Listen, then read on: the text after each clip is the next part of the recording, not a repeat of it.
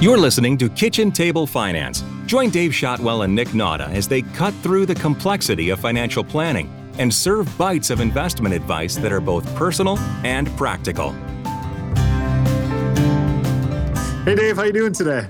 Not bad, Nick. How are you? Fantastic. Beautiful fall day here in Michigan.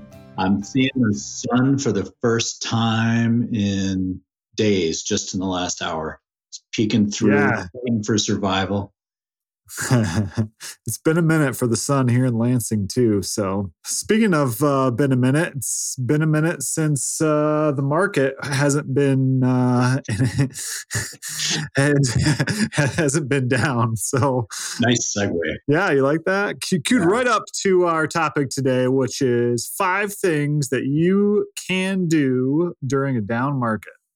Right. Yeah. So we talked pretty extensively on our last episode about why we don't like market timing, right? And which is everybody's gut instinct when the markets get ugly is we're going to pull out and we're going to wait for a better time to get back in. And I think we've flogged that one as well as we can for right now. So check out that episode. It's probably the one right before this one if you're looking at our podcast listings. I believe so.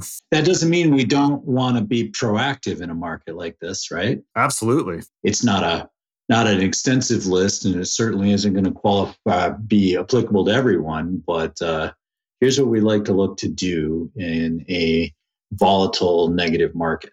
Yeah, I'd preface that too, Dave, with this idea that these are things that you can probably be doing in to some degree in any market, but so it's not necessarily just because the market's down, you should be doing all these things right now. These are things that would work. I mean, some of them would work in any market or in any financial plan. And so not to say that this is the bottom or you should be doing these, but it's just, it comes to mind a little bit more if you want to be proactive in a down market. Right. A lot of times the best thing to do is to do nothing, but there are a couple things that you could consider that conceivably, given where the market's at, might be better. Only time will tell. Right. Just kind of want to preface that with yes, this is somewhat of market timing, but also these are things you could probably be doing anyways. So the first one is, if you're in a position to increase your savings rates and to add to your investments, there's no time like the present, really, right? Absolutely. And again, that's one of those things that, you're not going to find very many financial planners or advisors that tell you not to increase your savings. Although I will argue that at some point, enough is enough. You shouldn't be saving, 50% of your income. Right. But, if you want to do something to make yourself feel better about the state of the markets right now, and we actually did a podcast on this a few weeks ago too, it's not going to feel good right now, but it will pay off later. And at least you're taking some action, right? You're doing something positive for your future at a time when you feel kind of helpless, I think is a good way to put it, really. Yeah, absolutely. And, other things being equal, looking at, okay, we're going to increase our savings right now as opposed to the beginning of the year, we're getting more, you're able to purchase more shares for the same dollar amount now than you were at the beginning of the year. Should I share my own version of market timing as it applies to this? Let's do it. So every month I add automatically to my retirement accounts, right? So those go in on when we get paid. And I don't think about it. It has nothing to do with what the markets are doing. My wife's the same way. Twice a month, she has money added to her 401k, right? But once a month, I add money to my after-tax investment account. And it's the same amount every month.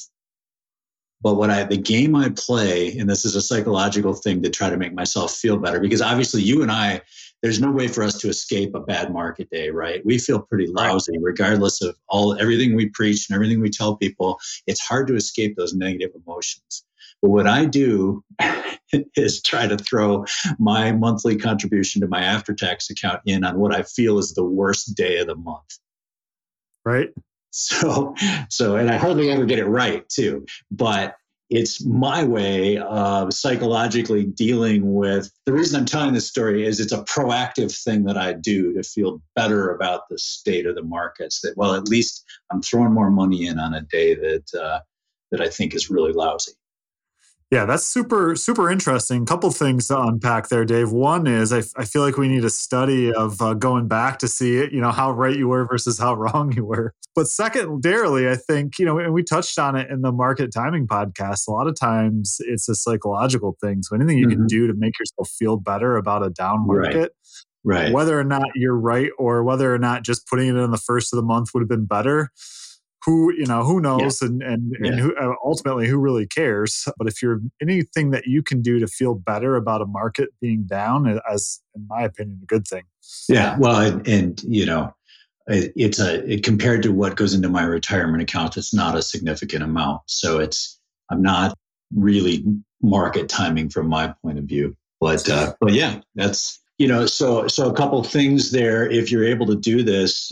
But if you're not feeling good enough about the markets, dollar cost average, come up with that monthly amount that you can add without missing it, and either increase your 401k withholdings or add it to an after-tax investment account. But spread it out over time. Don't try to be all in all at once. Yeah, it's the age-old adage of buy low and sell high, and kind of figure out what works for you and set it on autopilot is almost always the best way. And what I like about your example too is, well, and maybe I'm wrong, but I'm pretty sure I'm right on this, but my guess is you didn't take months off because you were waiting for a better time to get in. No, right? No, it's every month. One thing I do though, and is like right now, I feel that the market is bad and will be better later. So I've actually reallocated my personal money a little bit, so that I'm actually putting a little more in over the last 6 months than I was a year ago. Over time, I'll probably reduce it back to what it was. But I kind of feel like it's more important for me personally to throw that money in the market right now towards long-term goals, or there's more opportunity there. Sure. And so maybe some things like intermediate term goals, like saving for some project that we're going to do, I can catch up on that later. But right now I feel like a better use of my excess cash flow is to go ahead and commit that to those longer term goals.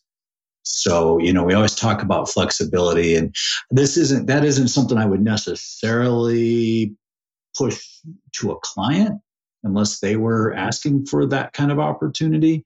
But, just to kind of underscore the point, this is an opportunity in a down market. So I may be reducing those contributions down the road, but for right now, that seems to me the best use of my little bit of extra I have every month. Yeah, absolutely. I mean, it's just one of those things that you can do not only to make yourself feel better, but and I think the big thing to remember too is you're not trying to like wait for the exact bottom. Quite easily, the market could get a lot worse than what it is right now. We could see another 10, 15, 20% drop, and we're not waiting for that. We're not hoping for that. But that's one of those things where it is, we can't outrun the fact that it's down 20% right now, and it's a good opportunity if you have the wherewithal to do that. It makes sense as a part of your plan. So the second thing you can look to do if you have an after-tax investment account is actually sell investments that are at a loss and swap them into other investments and use that loss to offset income. So you're allowed to offset up to $3,000 a year of your income on your taxes with losses that you've harvested from your investment account. And if you take more than $3,000, you can carry those over into the future indefinitely and use $3,000 a year. The key here is swapping into things that keep we're not talking about getting out of the market here.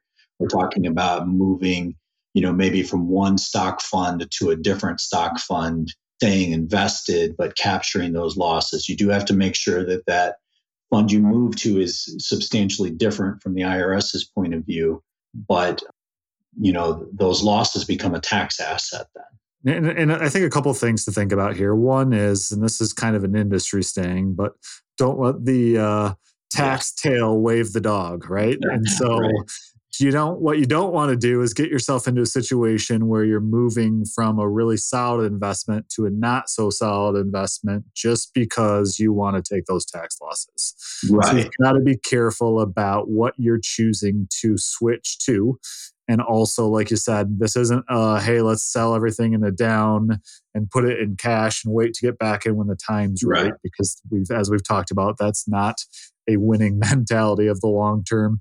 But also, and I think too, is, it really does take some careful consideration and more than likely a conversation with your CPA or tax professional around, does this not only make sense today, but also what are the future ramifications of this 5, 10, 15 years down the road, right? Right. Because, without getting too in depth in how capital gains work, if you're taking that loss now and buying something different, eventually that means you're going to have more gain on the new investment when you sell it. And it may make more sense to just defer those gains further out than to realize losses now. And so again, it's a planning thing, but that's something you can look at. Kind of going with that point number 3 is using capital losses to offset gains on other investments that you want to replace. Yeah. So, if you have some gains from some things you've done earlier this year, right? It's harder to find those gains right now. But if you did some things earlier in the year, you might have some gains that you're looking to offset. Well, a more common scenario is, we've got clients in taxable accounts where maybe they came to us with some investments that they had for a long time. Mm-hmm. And, sometimes decades. And so, they've got significant tax liabilities if they sell those investments, but those investments may not be ideal for the portfolio. So again, back to not letting the tax tail wag the investment dog, you really need to have an investment reason for this. But often we're kind of compromising, right? Client comes in with, say, a chunk of stock that they've had for years. We've talked in the past about how we would much rather have that in a diversified mutual fund rather than an individual stock. But if that stock's got a lot of gains, we may be compromising and keeping a portion of it rather than taking that whole tax hit at once. Well, if somebody's got a $5,000 gain in a stock they've had for years. Now, first of all, that $5,000 was probably $8,000 at the beginning of this year, right? Mm-hmm. So it's a lower tax cost that we have to offset.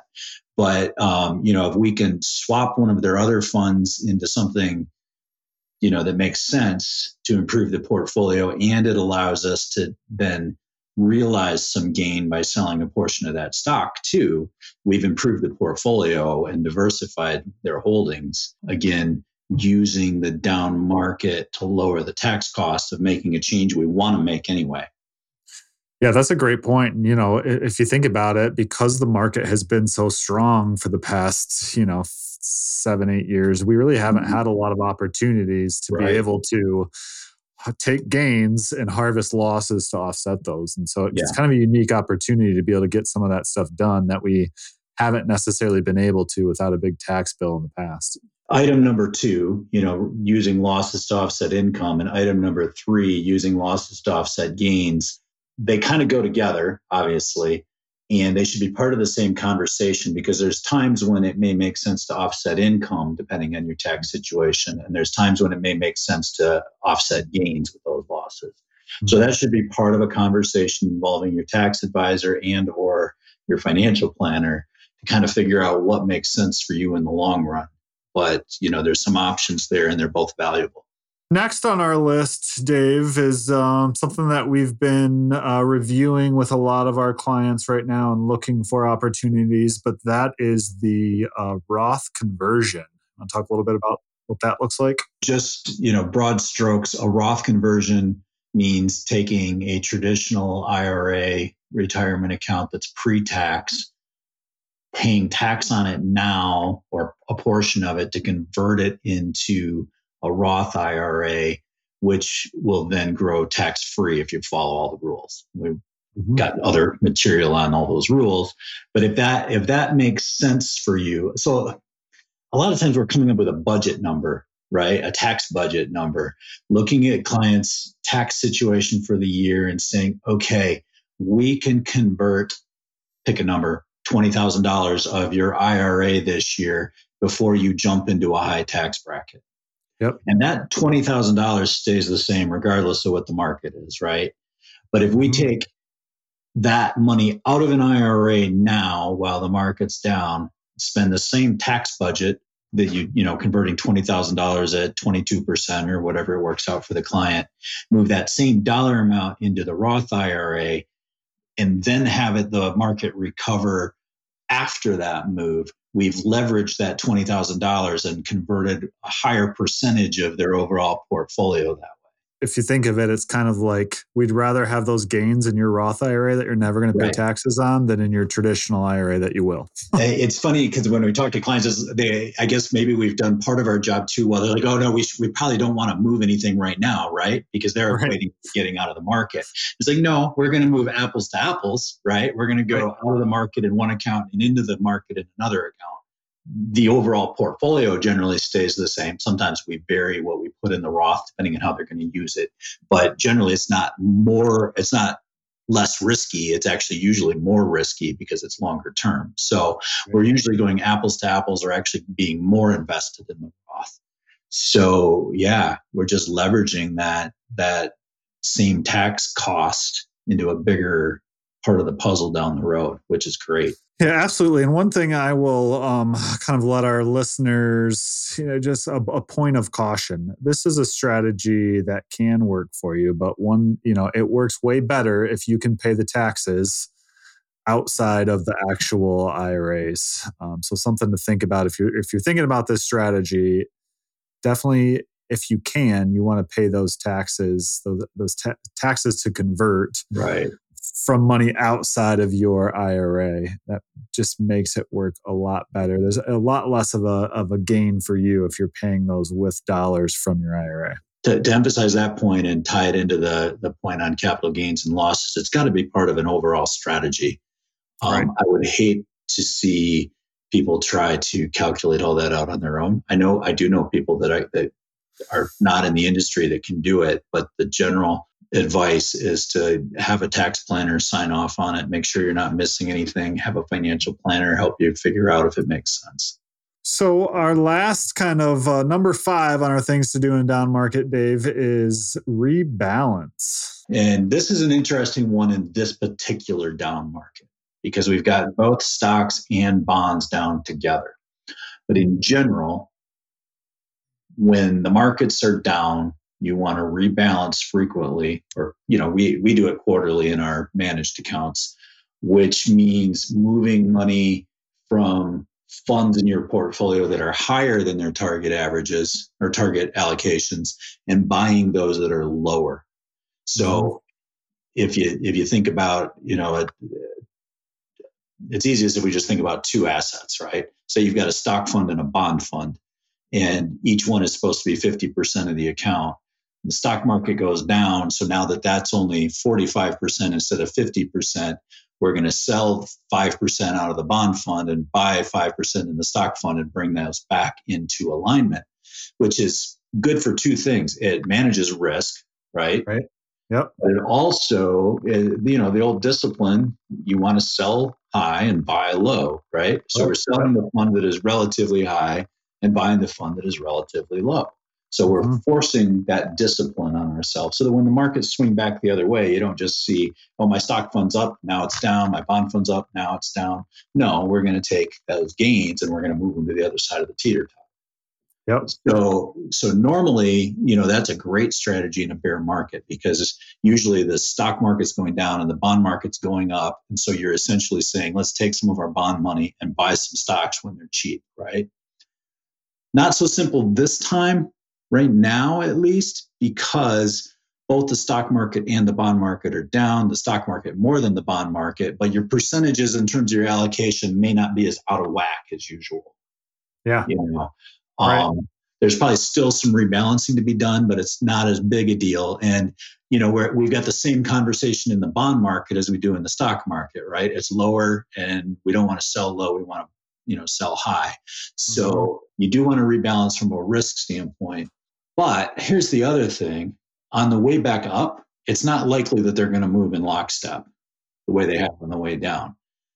Either the economy is going to be okay, and the stock market damage has been done and it's going to start to rise, And then, there's rebalancing that way back into, the bonds if you've got a bond allocation, or the Fed's going to have to take their foot off the interest rate brake pedal, and lower things again. And that will stimulate the bond market. I think there's going to be more rebalancing opportunities as things improve than maybe there have been on the way down. Yeah, it's definitely interesting, and I know we talked about this before. We haven't had a whole lot of market history behind the stock market and the bond market being kind of at the levels they are right now as far as how far down they are in unison. Another thing to think about when it comes to this rebalance as well is, and we've had this with a couple of newer clients, if you're in a position where you're maybe taking more risk than you should, getting close to retirement, thinking about taking a little bit less risk as it relates to your investments for, probably several different reasons. One is the timing of when you're going to retire and use those funds and what your risk tolerance is. Normally, it's one of those times where if the stock market's down 20%, we don't necessarily want to do that. But because the stocks and bonds are down at the same time, it does bring up an interesting situation as far as the risk that you're taking and potentially decreasing risk in a down market. Well, when the market hands you lemons, you make lemonade the best you can, right? That's right. Yeah. So I think with that, Dave, hopefully the next time we get together, the market's doing a little bit better. But if not, we've at least provided hopefully some things that you could think about being proactive and taking a look at as it relates to getting through what has been a down and challenging market so far in 2022. And as always, if you have questions, feel free to shoot us an email at info@srbadvisors.com. Or if there's a topic you'd like us to cover, or maybe some tips that you might have during a down market, feel free to shoot them out to us. Great. And as always, Dave, it's been a pleasure. Yeah, thanks, Nick. Talk to you later. Gather round and follow the Kitchen Table Finance podcast to learn about money and simple ways you can invest right now. You can find more practical advice at srbadvisors.com and contact the team for personal planning by emailing info@srbadvisors.com.